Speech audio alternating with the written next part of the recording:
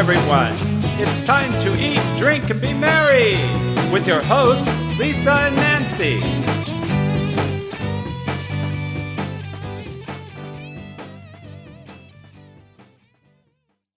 Hey, everybody. It is summertime in Arizona, and we're excited to get grilling and talking all things wine on today's Wine Time with Peggy Big Blend radio show. Peggy is here every first Wednesday, and we have a good time. She always teaches us wine terms. I know she's got one I can't pronounce that she's going to be talking about today. She's going to be talking about grilling. We're going to talk about what's going on in the vineyard. And now that it is warming up, especially in Arizona, we're going to talk about what wines to drink for hot summer days. I encourage you to go to Peggy's website. Her and her husband, Kurt, own and run LDV Winery in Arizona. So the tasting room's in Scottsdale, and the actual winery itself is out in the Chiricahua foothills, so in southeast Arizona. So go to ldvwinery.com. So Peggy, how are you? Welcome back. Thank you. I'm terrific. It's a beautiful day in Arizona. A little warm, but yeah, very nice. Sizzles. It sizzles. She's wearing white for summer, you know? Yes. Nancy and I need to get on board with it. It's warm. We're recording this today in Oklahoma. I think it'll be airing when we're in Iowa, but it's in the 80s here today, which is quite lovely and sunshiny. Lots of flowers in bloom. And I don't know anything about Oklahoma wines, though. We'll get there. Yeah, they have them. I don't know much about them either, though. So you educate me. I'll let you know. So we get to go drinking. Yeah. Okay. All right, Nancy, that's it. Stop work. Let's go. Let's go. Well, I know Maryland had good wines, so that was pretty. That was good. But yeah, summer's here. Let's before we get into vineyard and everything, what should we be sipping on right now when it gets warm? Is it always whites, rosés? I know you have a new rosé. We have a new rosé. Of course, it's perfect time for pulling out the rosés, and our rosé is a rosé of Grenache, so 100% Grenache. Ooh. Really, it's a more full-bodied rosé, zero residual sugar, but it's just a beautiful pool pounder. Or you might want to go to like a Viognier, which I have here, which makes a wonderful summertime pool pounder, I call it. And you can even make this a little spritzer, like by adding some seltzer water or something to it and putting it over ice with a lime or something. Makes it really wonderful for summer. But don't shy away from the reds. You know, there's some lighter reds. I mean, I do reds year round. That doesn't ever stop me from drinking a big cab or a big Syrah. But year round, choose a wonderful red. Chablis, like a French Chablis, is beautiful this time of year. Chardonnay, of course. I would go to more of a maybe an aged in stainless steel Chardonnay rather than a big buttery Chardonnay. But yeah, have fun with it. What about temperature to keep it cool? Because I know people who put ice in their wine, and Peggy's like a Shanae, no, not in Peggy's house. Well, if you drink it fast before it melts, then maybe I'm okay with it, but I don't like a watery wine, you know, so it all depends on in the summertime. The ice cubes melt pretty fast, and it takes away from the beauty of the wine.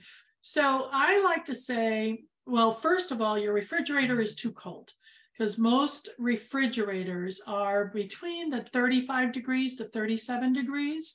So if you had your white wine, God forbid, but sitting out on a counter, I would say put it in the refrigerator for about 15 minutes to bring it up to temperature, and then drink it. Don't leave it, take it straight out of the refrigerator and pour it. So for light, dry white wine and sparkling wine, you want to shoot for between 40 and 50 degrees. Or more of a full-bodied white and maybe a light fruity white wine, maybe the 50 or 60 degrees.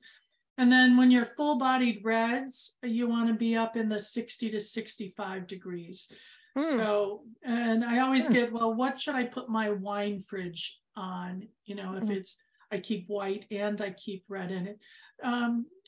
Shoot for 45 to 65 degrees on your wine fridge. Okay. Yeah. Do you know how we keep our wine cold? Okay, we have our Portofino bags, right? So Right. you take 2 bottles of wine and you pour them into the little baggies. And when you're doing that, you're giving a little aeration. Right. And then you lock it up in the, you do this little twisty thing. And actually it stores it better than like boxed wine stuff, right? Right. Like those, but we don't have that problem. Anyhow, so you lock it up, put it in your bag, but we put wine on like a cooler thing, those ice packs. Sure. And you know what? It actually works. Yeah, pretty good because the does. ice packs don't, and we don't do the big dark, those big heavy ones, like little ones that you would use maybe like if you got a bruise or something, kind of very like a gel pack. Yeah. Because then it's not too much. And so it I don't know, for some reason seems to be the perfect temperature. I don't know what we're doing, but it works on the road, Well, and they're not really frozen. They're just cold and they're pliable, which is nice. So you can wrap them around the bottle if you so. Perfect. Yeah. Whatever works, but the reason why you don't want any of your wines too cold is because it really dulls the aromas of the wine. You don't get to really enjoy the aromas. And as we've talked many times, that being able to enjoy the aroma and the taste together are really important to truly enjoy great wine. Yes, and a little aeration, right? Yeah. What do you think of those things where you pour wine and it does like things to it, like aerates it or whatever? I don't use them, but I don't know. I don't know. A lot of people use them, so I'd rather have you do that than not drink wine. Right. So try drink the wine. Yeah. Okay. So hey, we got into temperatures. That's a good thing for right now because the weather is also changing, right? So one other tip. Let me just say, if you have one of those wine racks in your kitchen, above your stove or above your refrigerator, do not put your wine in there. It'll get bad. Yeah. The kitchen is the hottest part of your house. Yeah. And it will ruin your wine. We don't want that. We don't want that. So when we get into the vineyard, we've got to find out what's going on because it's interesting. We've been talking to produce people and all these, everyone and garden people like in Central California, and they're going, our berry festival's not happening until June, which is it's just because everything changed because of the weather being cold and just the weather has changed when everything is ready for harvest compared to, for berries and stuff. So what's happening in the grapevine in regards to the weather being different from last year?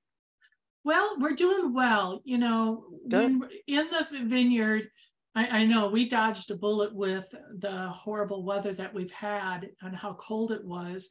I mean, in Cochise County, which is the county that we're in Arizona, the whole pistachio crop was ruined. So we're not going to have it. Those are family farms.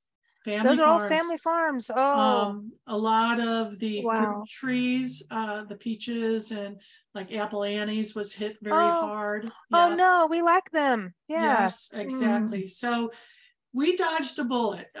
We really did. So in the vineyard, there's some markers that we look for as we're working towards in the growing season, as we're working towards harvest. The first one we talked about was bud break that happens in the vineyard.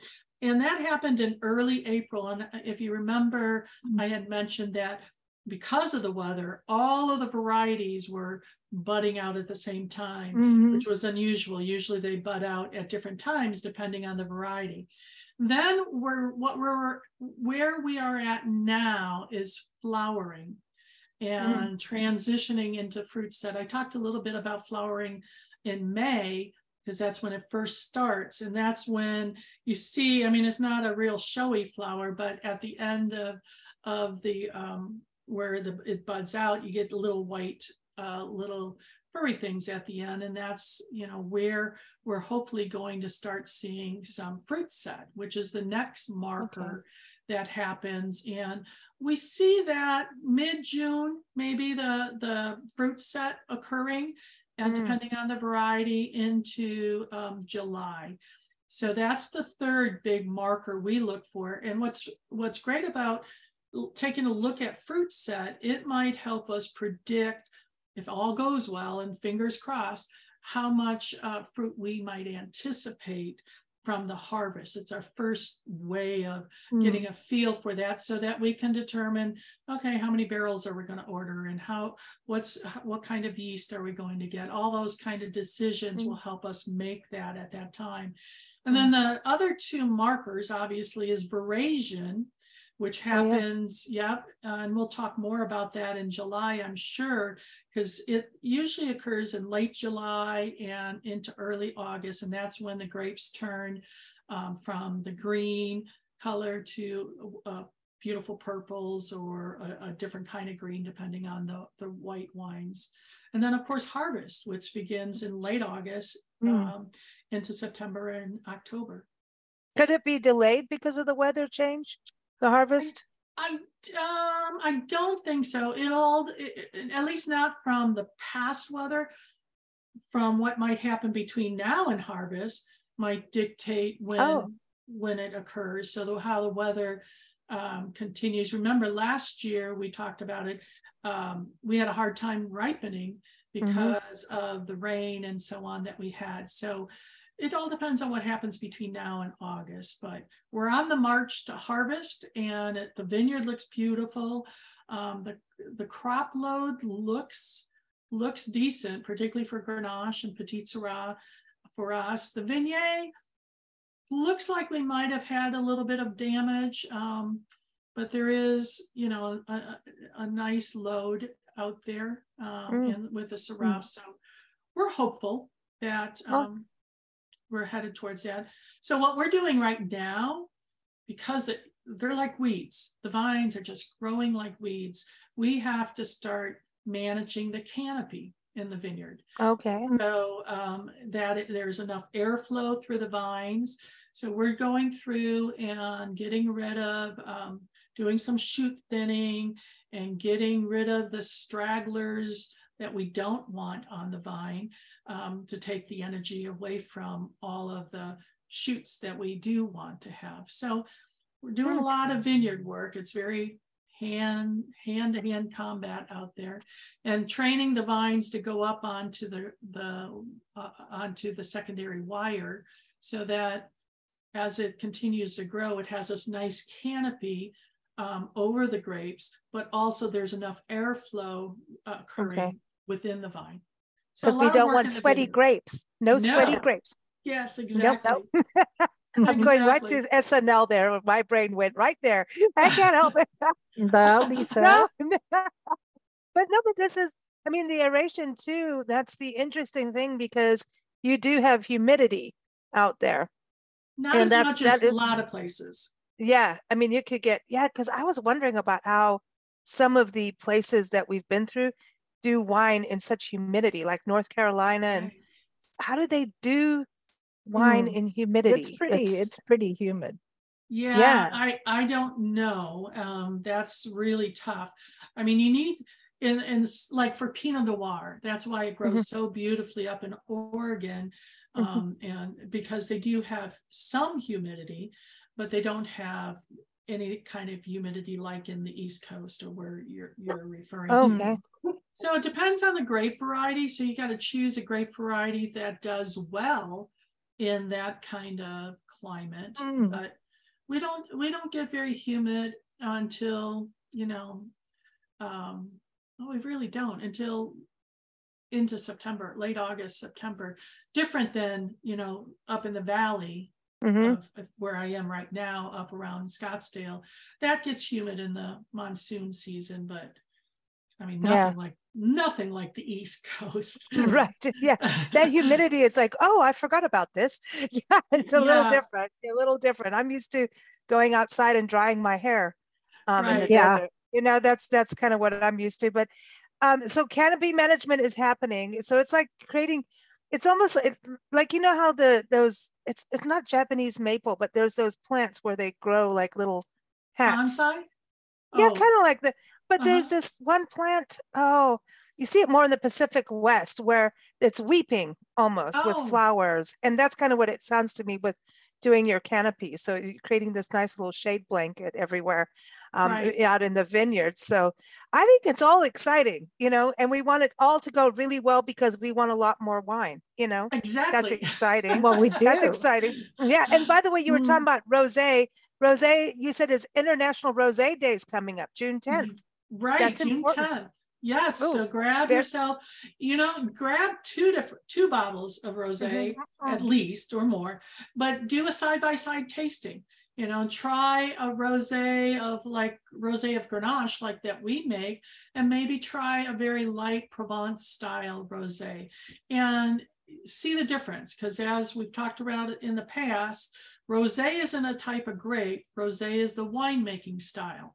So you can have rosé made out of a variety of different grapes. So play around with it. Okay, so Nancy had to disappear and play with some dogs over there. I think she really went to go get a bottle of rosé. There you Peggy, go. you know how she is. Yeah. But it's summer season and everybody's running around and having a good time outside. It's pool time. That's what's going on. You've got your wine term for this month, and Durif. Am I getting this right yet? You Durif? are. Durif. I want to say Durif, but it's not.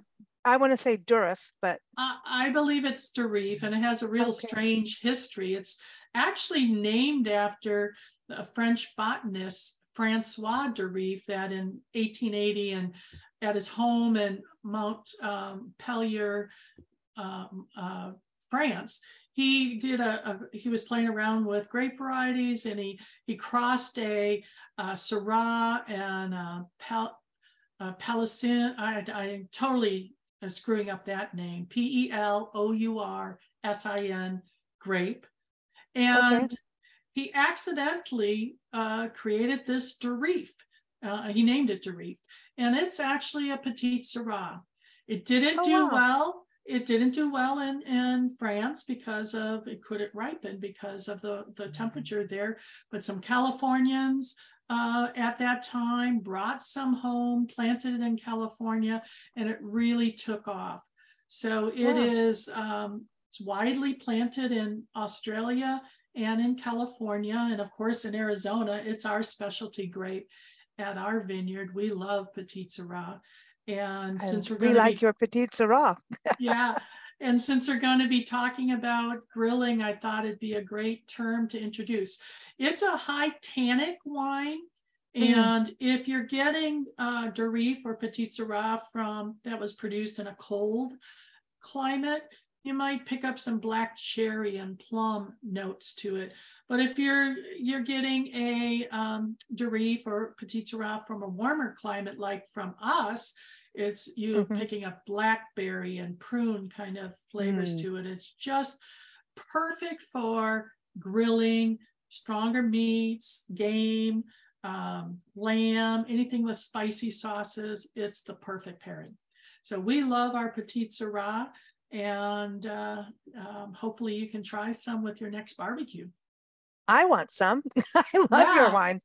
I remember, speaking of that, so when we get to grilling, then there you talk about, we've got your tips in everyone. We've also got a recipe.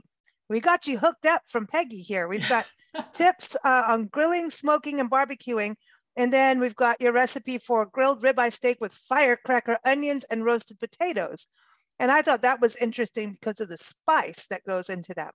Right. And so I was, wondering about that, the flavors of pairings, spice, and then even just like you're saying, one like venison's going to be different than chicken. And then if you smoke, and then if you use barbecue sauce, all of that has to play into what to pair, right?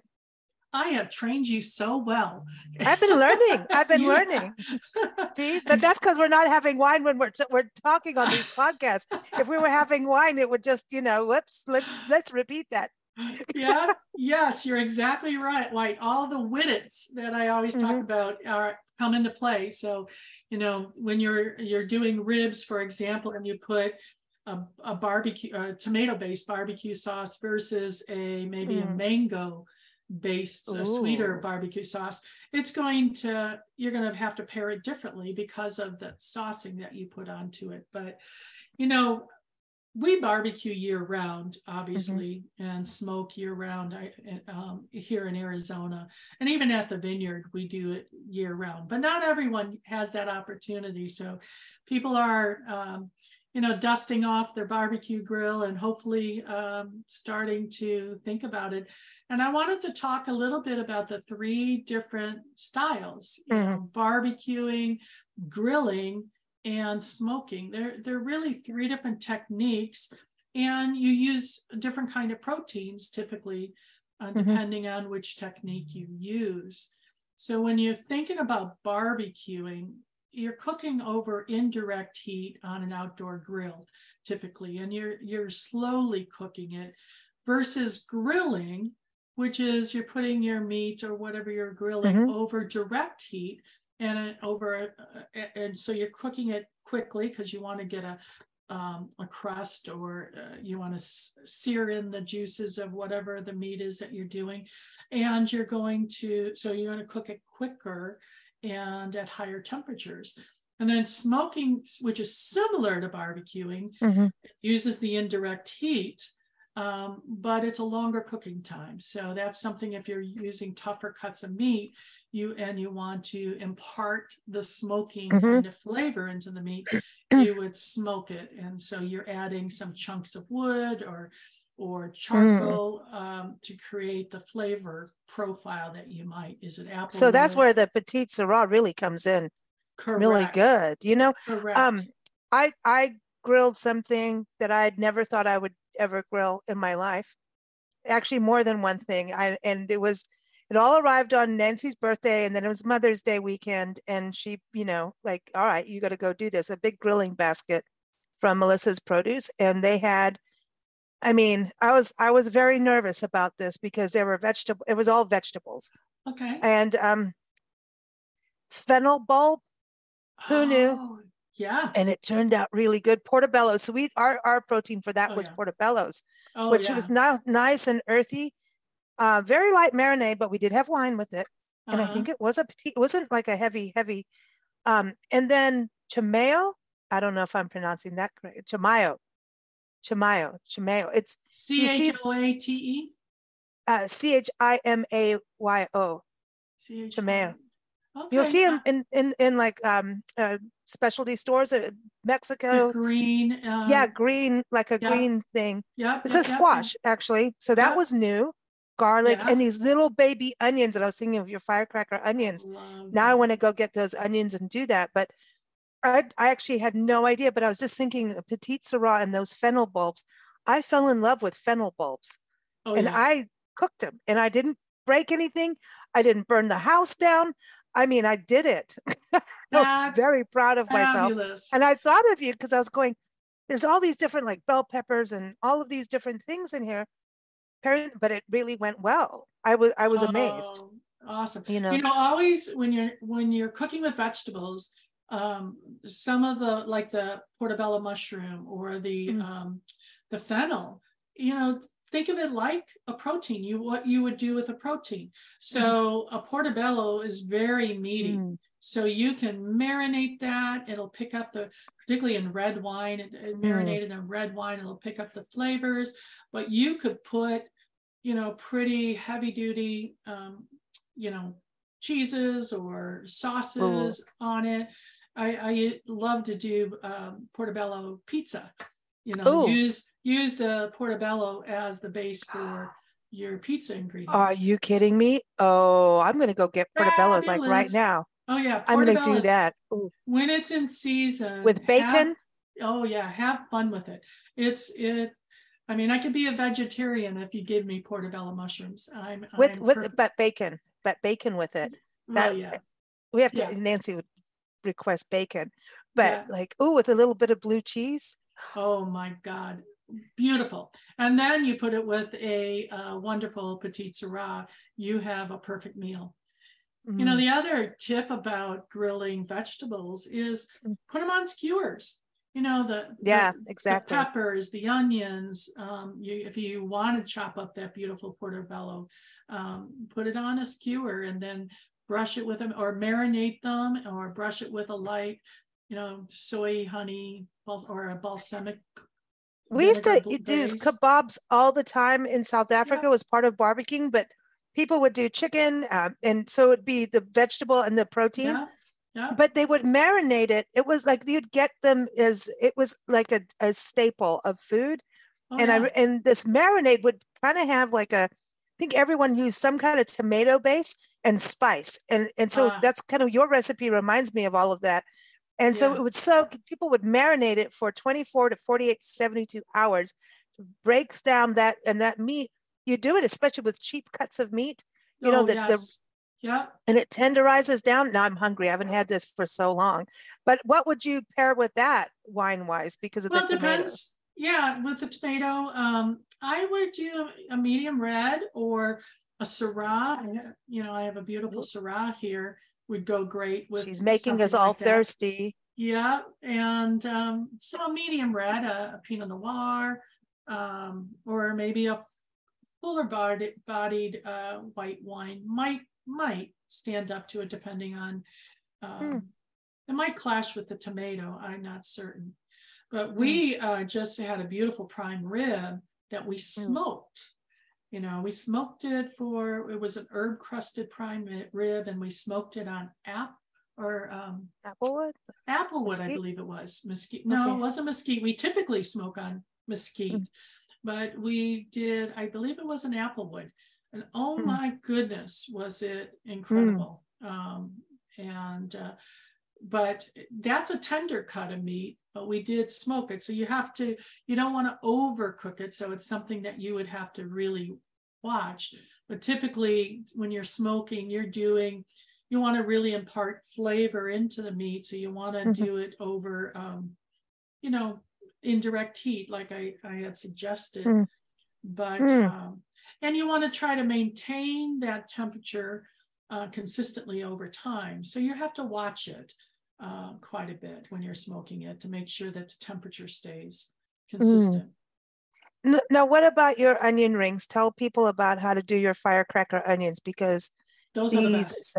I'm like serious. And how fun for, you know, this time of year, 4th of July coming up and all of that. It's just, I want just the name. I'm all like, oh my gosh. So white onions sliced for like an onion ring, and marinated in Tabasco or your favorite hot sauce. And you marinate it. Doesn't have to be a long time, but you want to marinate them to pick up that flavor. And then I believe, I don't have the recipe in front of me, I have it then dipped into panko, don't I? You have Tabasco. You've got you got the potatoes too. Garlic powder, salt and pepper, Tabasco, and oil. Garlic pepper. I don't see the. I don't have a coating. No, and then let me see. Yeah, you don't coat those ones, but you could if you wanted. You could if you wanted to, but then, oh my gosh, they are spicy. And you're cooking them in oil. Oh, yes. Yeah, and you cover them in flour. There we go. I knew there was something. Yeah, you did some flour. So that's ooh. But it's a light flour. So when I take it, I use a fork, and I take the onion ring out of the Tabasco and then put it into the flour that's already mixed with your garlic and your other seasonings, and then really shake it off. So there's not a lot of it on there, and then put it in your hot oil. It cooks right up, but it's pretty fabulous. Can people air fry that?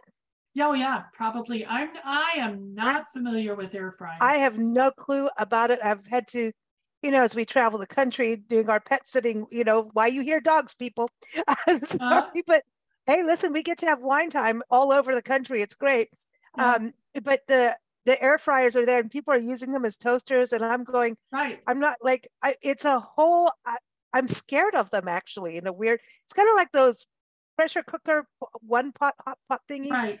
Right. I'm like, I don't know. I'm kind of nervous about them. Like, I don't know. people swear by them and love them. I don't fry a lot of foods, so I don't know. I don't know. I mean, I cook, so I would just fry. Just fry them. But but the Tabasco, when you get into really spicy food, can it overpower your wine? Because I don't want that. Because the wine to me is more important. Right. And as you know, as we've learned, that you don't want the food to overpower the wine or the wine to overpower the food. And so, yes, with a spicier food, you want a heavier or fuller bodied wine in order to make sure that it pairs well with it. So, from a Syrah on up to a Cabernet Sauvignon would be probably best with those spicier foods. It would overpower a white wine. It would clash actually with that Tabasco, would probably clash with a white wine. So, however, like our Rosé of Grenache, which is a fuller bodied that might rosé, do it.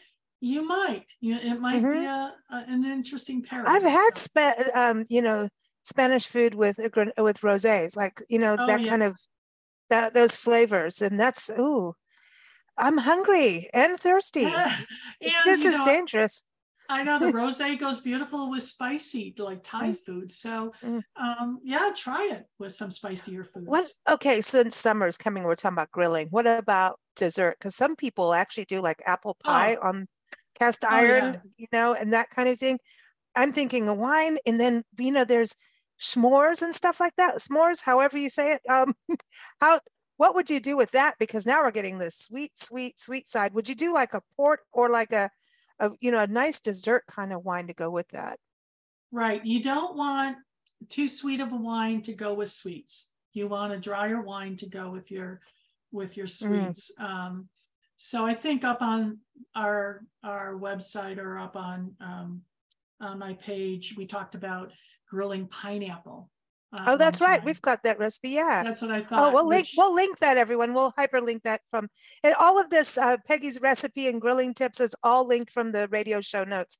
So wherever you're listening or watching, check out those links. I'll put that up there for people because it's also the pineapple, and even when you start bringing ice cream in, that changes the profile too. Correct. So grill your pineapple, grill peaches. Peaches are in season right now out west, and so take a nice ripe peach, not overly ripe, but a nice white, and cut it in half and put it on the grill, flesh side down, is just incredible. And then you can brush it with a little honey, or after it comes out, to sweeten it more, and put it with some whipped cream just by itself, with some whipped cream, or put some ice cream with it, just to die for.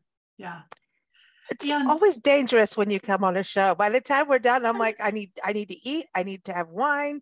It's a little early for wine time, but then, but you guys get to drink wine whenever you want. That's right. You get to taste. It's part of your job. It is.